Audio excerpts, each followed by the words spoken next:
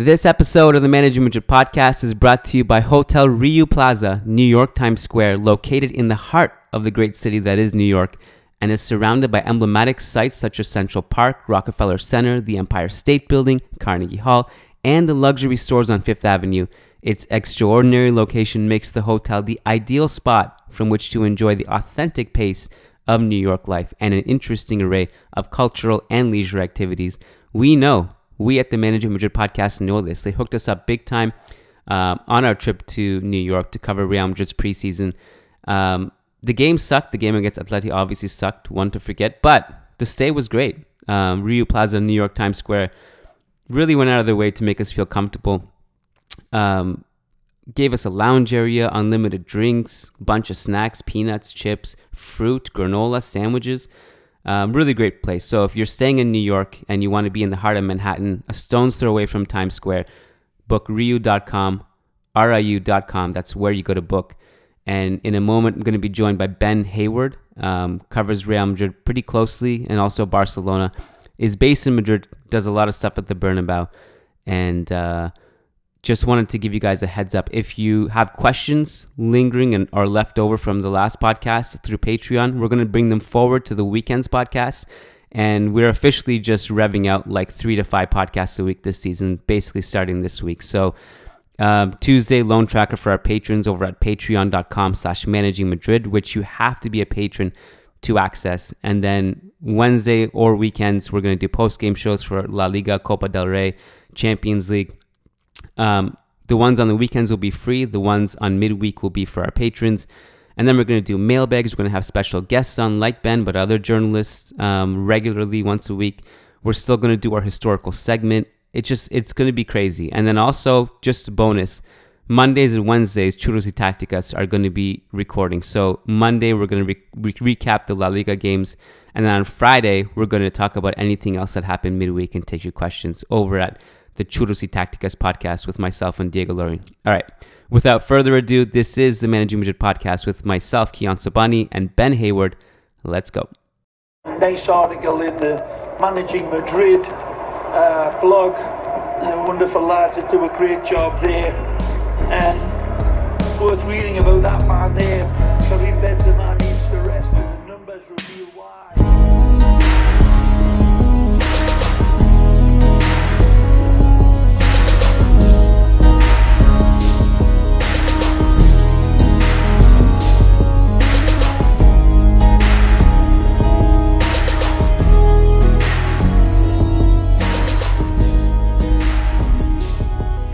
All right, we have Ben Hayward, football journalist, Spanish correspondent for the London Evening Standard, based in Madrid, is at the Bernabeu a lot, covering the games, pressers, and everything. Ben Hayward, welcome to the show. Hi, Kiyan. How you doing? I'm doing great. How are you doing? Yeah, good, thanks. All good. Looking forward to the start of the new season. I was going to say, this is basically a whole summer almost up of just a lot of transfer rumors, a lot of drama, a lot of sagas. Are you looking forward to just talking about the football that's on the field? Because that's what I'm looking forward to. Yeah, I am actually. Yeah, I'm kind of done with the transfer stuff now. Obviously, I've been writing about it, reporting on it and all that. And it's going to carry on as well for another couple of weeks after the season starts. But yeah, I'm looking forward to focusing more on the games and the trips, trips to all around La Liga to the new teams as well. And watching Madrid, watching Barcelona, watching Atletico. That's what it's all about. So yeah, I'm definitely looking forward to that. One of the things I wanted to ask you was kind of like, are you just done with this Neymar stuff? Because it's like, how many sagas of this guy are we going to have? We had the whole thing from Santos to Barcelona, which dragged on, and also the drama with his family and Rosell. And then you fast forward, the way he left Barca for PSG kind of shattered Europe because it just the way it happened, the transfer, everything. And then 2 years later, we're kind of back where we are.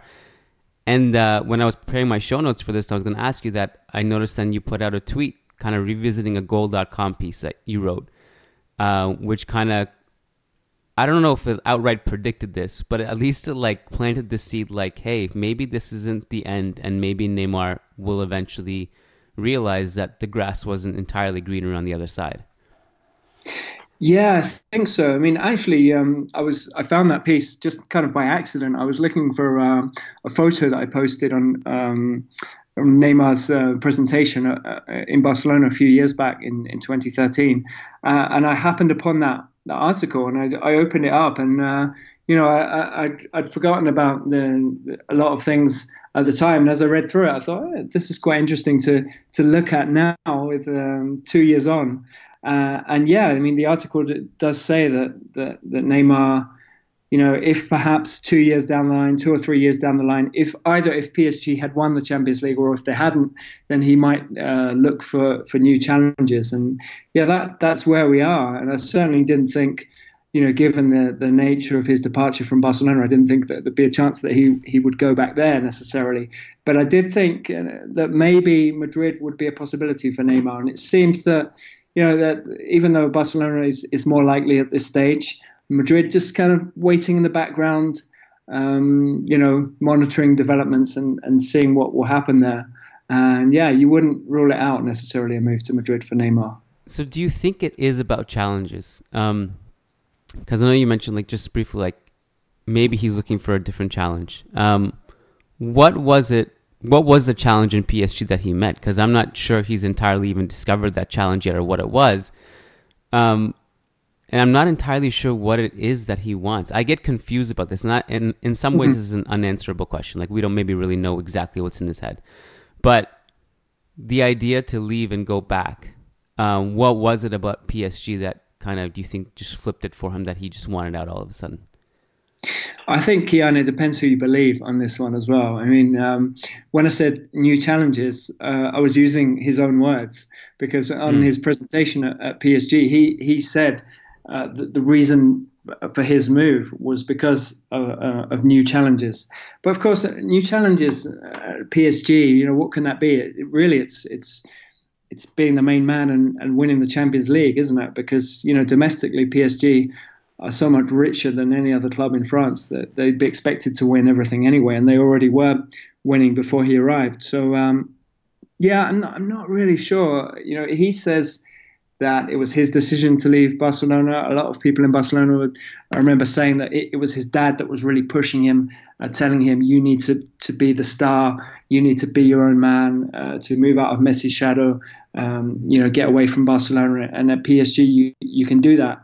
And yeah, I think maybe he didn't want to leave in the first place. I think he was very happy in Barcelona, but of course he was overshadowed by Messi. There was that famous comeback against PSG, and he was fantastic in that game, the 6-1 win at Camp Nou. He was the star. He was, even more impressive than Messi in that game. But the photo, of course, that we all remember is the one of Messi celebrating with the fans, and that was. It's become like the iconic photo of that game. Even Barcelona even used it outside the Camp Nou, and I think they wrote something like "History happens here." And yeah, I think Neymar was a bit put out by that. Perhaps he just had his best game for Barcelona, and it was still kind of all about Messi. So maybe that was one of the reasons that he moved away. But I just think that maybe he realised that he just hasn't been as happy in Paris. Barcelona is a city that Brazilians tend to like because, obviously it's beach lifestyle. It's a kind of a similar climate, maybe a similar culture to what they're used to at home. And, Madrid, Barcelona, we've seen a lot of Brazilian players here in the past. Maybe he just hasn't been as happy in Paris. He's been injured a lot, of course, and it just hasn't worked out. So, that game you brought up against PSG, the famous comeback, he was so unbelievable in that game. And I just remember watching it. The body language of 10 Barcelona players was so defeated after they needed to score 3 goals within 10, 15 minutes, whatever it was, except for one player, and it was him. He really believed that they could do something. And then he scores the free kick, and kind of all of a sudden you see a little wind in their sails. And sometimes even when you look back on games like that and some of his great games for PSG, even maybe lost in the shuffle of all the drama that he brings, this insane tornado off the pitch that he brings, he's really good. And I wonder, but having said all that, this is one time where I start I guess I start to question like how badly do Barcelona need him, and this is coming from someone who would take him at Real Madrid in a heartbeat despite all of his issues, because I actually feel like his talent trumps anything he brings off the field. And I think his friendship with certain players like Casemiro and Marcelo would, and others, and I think with Barcelona too, I think it would mask some of the stuff because they obviously clearly get along with him. Maybe it's not as big as of a problem as we think it would be, but Hristo Stoichkov said today something interesting, and he said that they just there's no way that Barcelona should sign him. Like, where is he going to play? And he talked about, that he would be a bomb inside the locker room. I don't know how true that is, but he also talked about offering players to PSG is kind of disrespectful. And like Stoichkov comes out and says things randomly, and they're not really that interesting, and some of them are some of the things he says are over the top. But I do wonder if there's something in what he's saying in that. If you're like someone like Dembele and Coutinho and you're being offered to PSG and all of a sudden maybe the deal breaks down and you end up staying or whatever, how much of that do you think actually affects the locker room? And how much do you think Barcelona do need Neymar? Like, is all the money and even offloading one or two good players, is it worth maybe the marginal upgrade that they'll get? I don't know. I mean, first of all, I'm not sure that they really need him. Because obviously they've signed Griezmann, they have Messi, Suarez, and Dembele, as you mentioned. I think it's difficult to see how he fits in, where he fits in, but he has to fit in. I mean, in theory, if Neymar arrives, then all of those four, Griezmann, Messi, Suarez, and Neymar, they would all expect to play. So I don't know how that works in any team. Obviously, 4 forwards is a difficult one, and there's a precedent there as well from when Barcelona signed Thierry Henry back in 2007, wasn't it? And so they had Ronaldinho, Messi, Eto'o, and Henry at the same time, and they called them the Cuatro Fantásticos.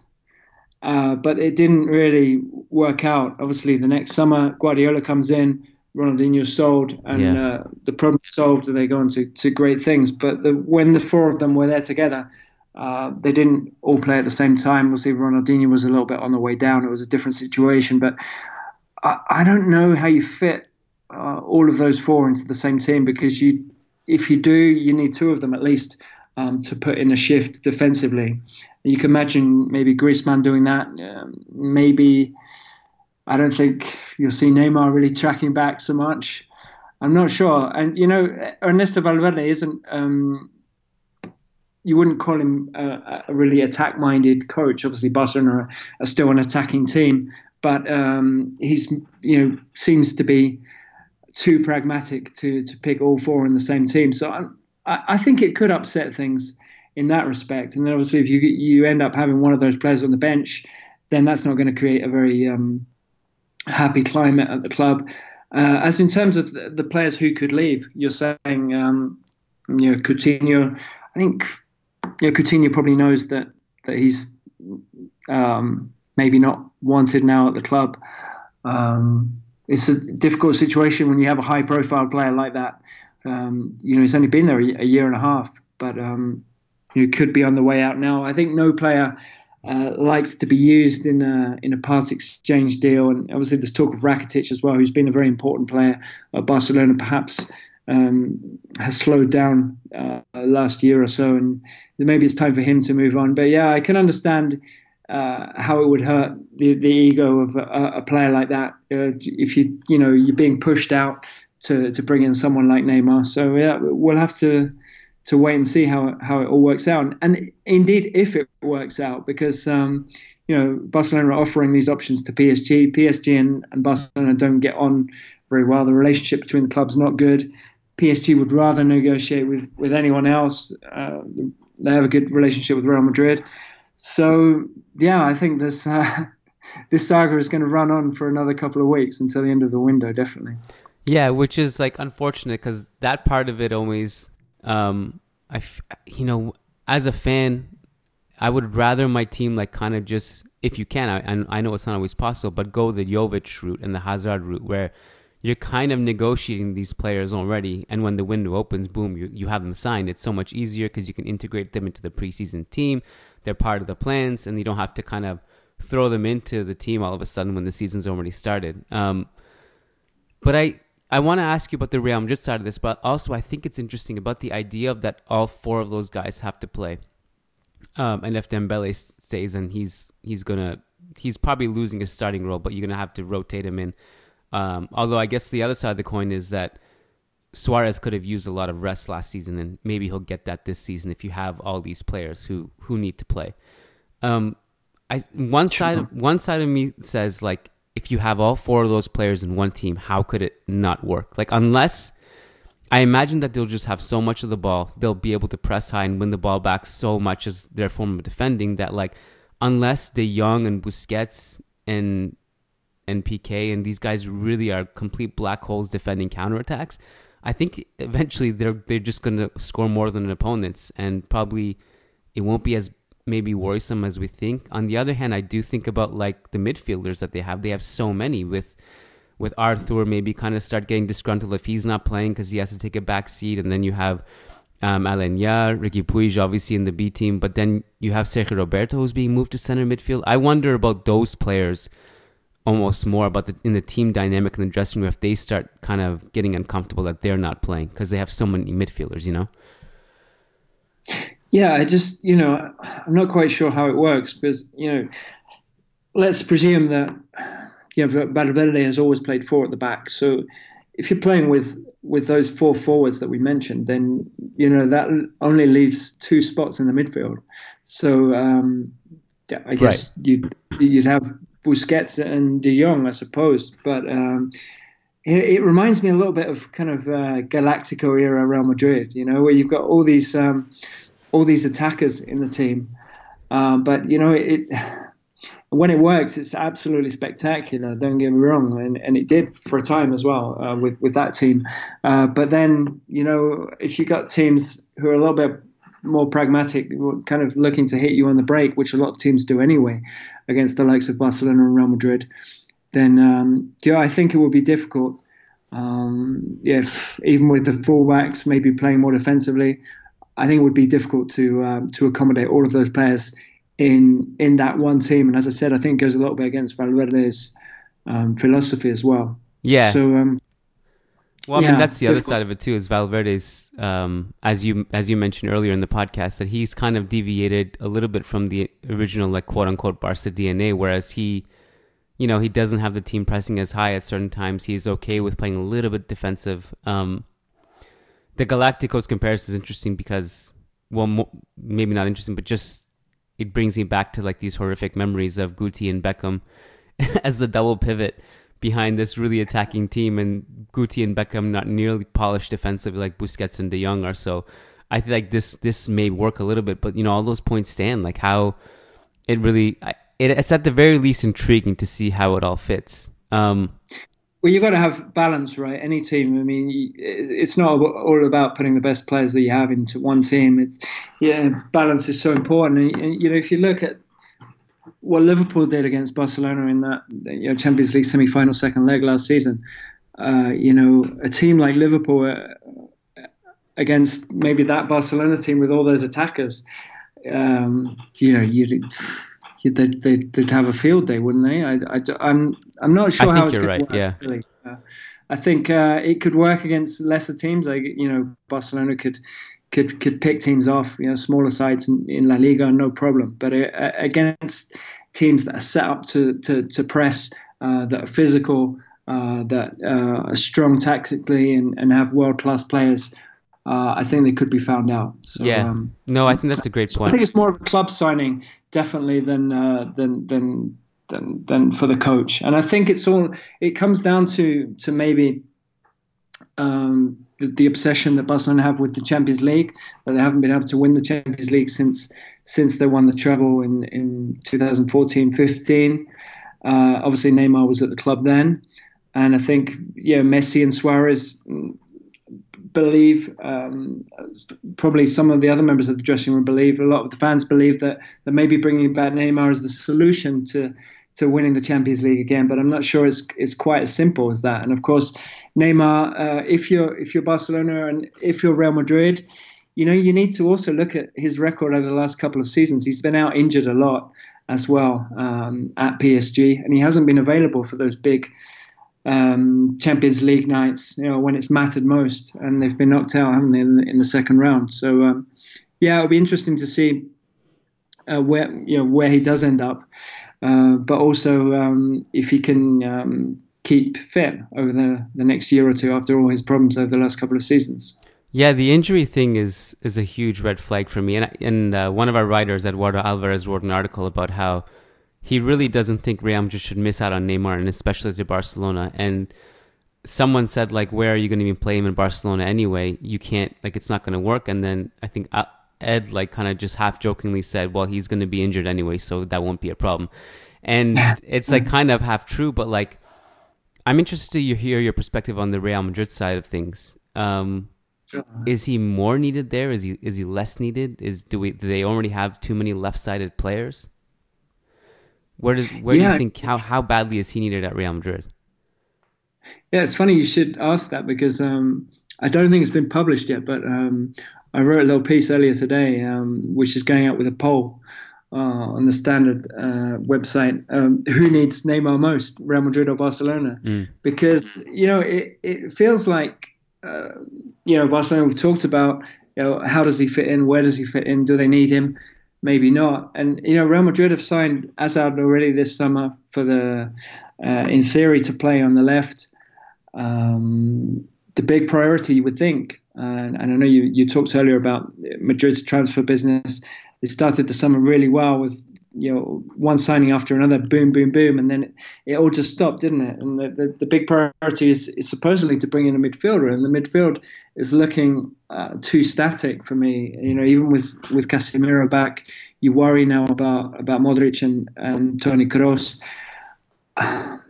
Yeah, I think obviously from Real Madrid's perspective, Florentino Perez would love to get one over on Barcelona, and he's had this kind of long-term obsession with bringing in Neymar. Almost signed him in 2005, almost signed him in 2011, had a medical. Then again, 2013, rivaling Barcelona, and in the end he goes to Barcelona. I think Florentino would love to bring in Neymar, but I'm not so sure that's what the team really needs right now. I think the idea of signing a more mobile midfielder is probably that's probably what Real Madrid need right now. Although it would, of course, give them a big boost after what's been a difficult summer if they can bring in a player like Neymar, and maybe you could play him on the right. Hazard can play in different positions as well. He can play left, he can play right, he can play centrally. So I think there's options there, but I'm not so sure that he's what Real Madrid really need either. Yeah, I think in terms of trying to get on the same level as Barcelona, I think the squad it's a good squad, but in terms of kind of just narrowing the gap between the two, which to me, I think there's a big gap right now. He's more needed in that sense, right? He's more needed in the sense that they need more players who can just turn a game on its head when things aren't going right. The tactics are out the window. They haven't, since Ronaldo left, they haven't had that presence who can kind of, despite tactics, despite tactical holds, despite bad defending, despite bad chance creation, who can just put the team on his back and be like, I got this. And Hazard, I think, will be that player in many ways, but I think he needs help. And to me, the help is Vinicius, but I'm unsure if Zidane sees it that way, which means if you have Neymar, at least you have two guaranteed people who you can't bench, who can change games. And to me, that's where he comes as the quote-unquote more needed signing. And obviously the counter to all that is, there are actually two players in this squad who idolize Neymar, and he was their hero growing up. One is Vinicius and the other one, Rodrigo. And I'm not sure what effect Neymar has on them, whether it's like, oh, great, this is awesome, we get to play with him, he gets to show us things, or if it's more like, oh, well, we're never going to get in the team now. Like, how are we ever going to leapfrog ourselves into the team when we're kind of already fringe players under Zidane? So like that side of it also is there. Like, there's no question. I think there's like pros and cons, right, with a Neymar signing. And I guess depending on how much you value character and team dynamics and chemistry and how much you think that's going to be a problem, there's going to be people who want to stay away from it, and there's going to be other people like Florentino, as you mentioned, who see this as a great opportunity. Yeah, absolutely. You're definitely right, Kian. I mean, watching Real Madrid last season, they definitely, of course, they missed Ronaldo. I mean, as you say, he could produce something out of nothing. He scored so many goals and just really important goals, big Champions League games. And, often when Real Madrid would be under the cosh, maybe suffering a little bit defensively, there'd be a counter-attack and then Ronaldo would score, and then suddenly that changes everything, right? It changes the moment and the game, the dynamic and everything. And yeah, as you rightly said, I think that's what Real Madrid have been missing. Gareth Bale obviously has had big problems with injuries, lack of consistency as well, and obviously now the relationship with Zidane is not good either. Vinicius, I thought, was very, very good last season, but he's still raw. He's still very young. He needs to improve his shooting in particular. He's not really a goal scorer yet, and they're definitely missing a spark. Hazard, I think, will be a good signing. I think he'll do well, but he's not perhaps prolific, certainly not in the same way that Ronaldo is, or obviously few players are. Yeah. But Neymar is definitely that level, isn't he? Top 3 or 4 players in the world, and he's someone who can, when he's on form and when he's fit, he can definitely change a game out of nothing. And in that respect, yeah, he'd definitely be something that Real Madrid need. How much do you think Real Madrid were actually involved? Like, do you think it's possible that they were only involved by PSG and or Neymar to push Barcelona further to make this deal happen, not wanting to lose out to Real Madrid? Like, do you think Real Madrid are actually is a realistic landing place for him, or just kind of this third party thrown into the negotiations? I think they're there. I think they're watching. I think they're monitoring things, as I understand it. And I think Barcelona think that too. I know that, as I mentioned, the PSG and Real Madrid have a good relationship, whereas PSG and Barcelona don't. I don't think we're going to see any bidding from Real Madrid unless there's a real chance of this Barcelona thing falls through, because I think Real Madrid know that Neymar wants to go back to Barcelona, and if Barcelona can put together a deal, I still think they're favourites to sign him, because the player's wish is a big thing. Yeah, but Barcelona don't really have the money to bring back Neymar. This is why they're offering players plus cash, players that maybe don't want to leave, players that PSG are maybe not convinced by. And here we are. The weeks go by, and it's not quite happening at the moment. Obviously, Barcelona have been quite tight-lipped about it as well. They've been, they haven't denied it, but Bartomeu has basically said there's no Neymar case. But Barcelona were in Paris earlier on in the week, and the two clubs did meet to discuss the transfer, and it's their interest is definitely there from Barca, and I think Real Madrid.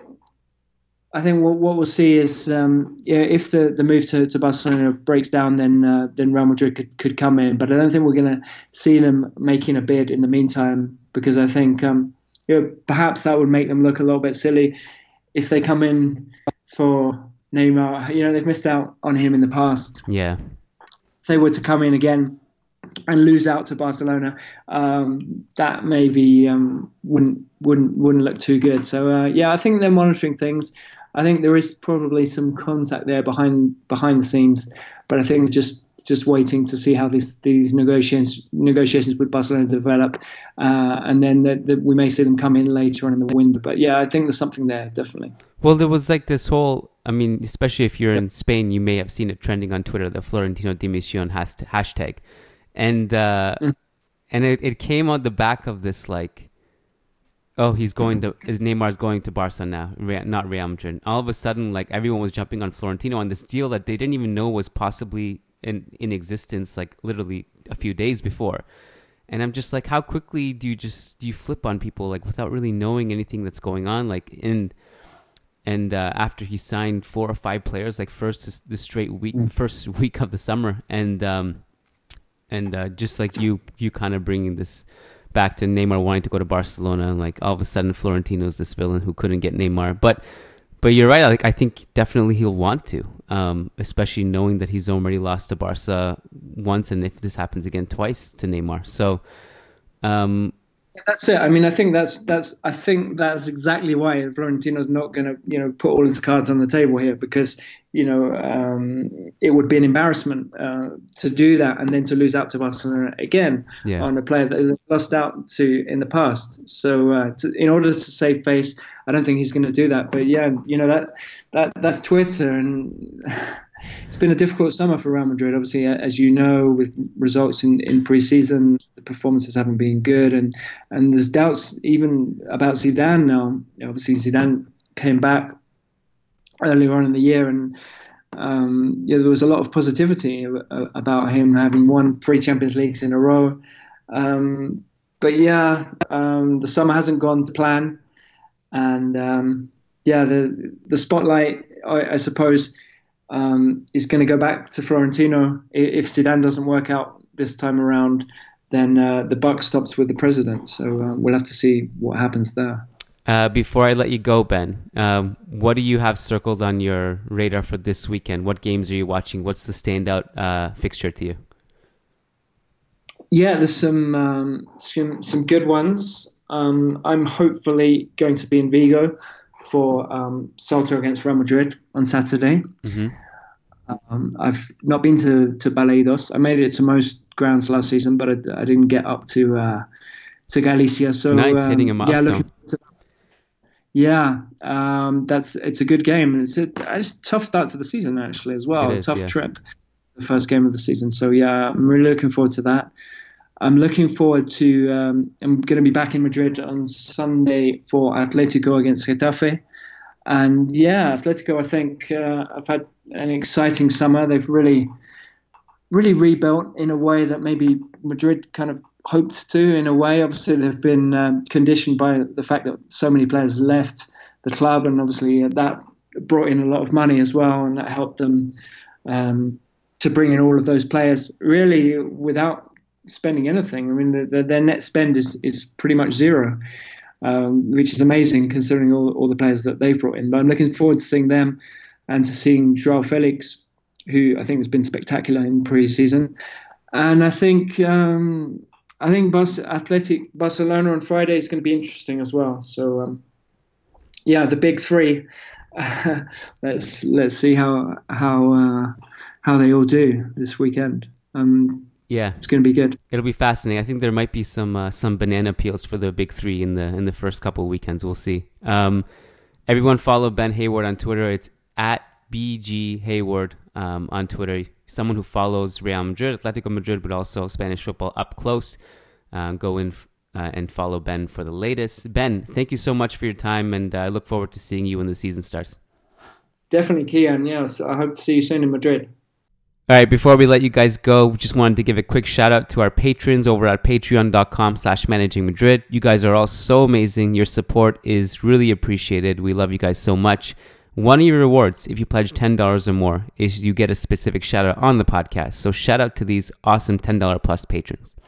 Mikhail Nilsson, Frederick Sundros, John Fernandez, Said Mahad, Nick DeStefani, Adam Dorsey, Frederick Rantakiro, Pascal Said, Christian Gonzalez, Leon Stavronakis, Bjorn Salvador, Essa Hariri, Ilian Zako, Yahya Ibrahim, Willie Reed, Nick Ribeiro, Eric Rogers, Sad Omar, Oluwapamimo Oladunjoy, Patrick Odayafadi, Christian Toff, Dan Berthy, Armin Gashi, Tarek Sphere, Kunal Tilakar, Marin Myrtle, Tyler Dixon, Raul Gutierrez, Raghav Potluri, Vicky Cohen, Gary Kohut, Sujai Wani, Pena Marerista, San Francisco Bay Area, Brandon Stevens, Casper Muscala, Catherine Fagundo, Zoran Bostonchich, Sway Ayala, Crystal Glass, Rafael Servilla, Yehin Liang, Karen Scherer, Somanshu Singh, Brennan Powers, Rovi Tariev, Amy L., Anthony Armesto, Shabaz Sharipov, Fabian Moreno, Varun, Bernard Kufur, Jack Edgar, Ashik Bashar,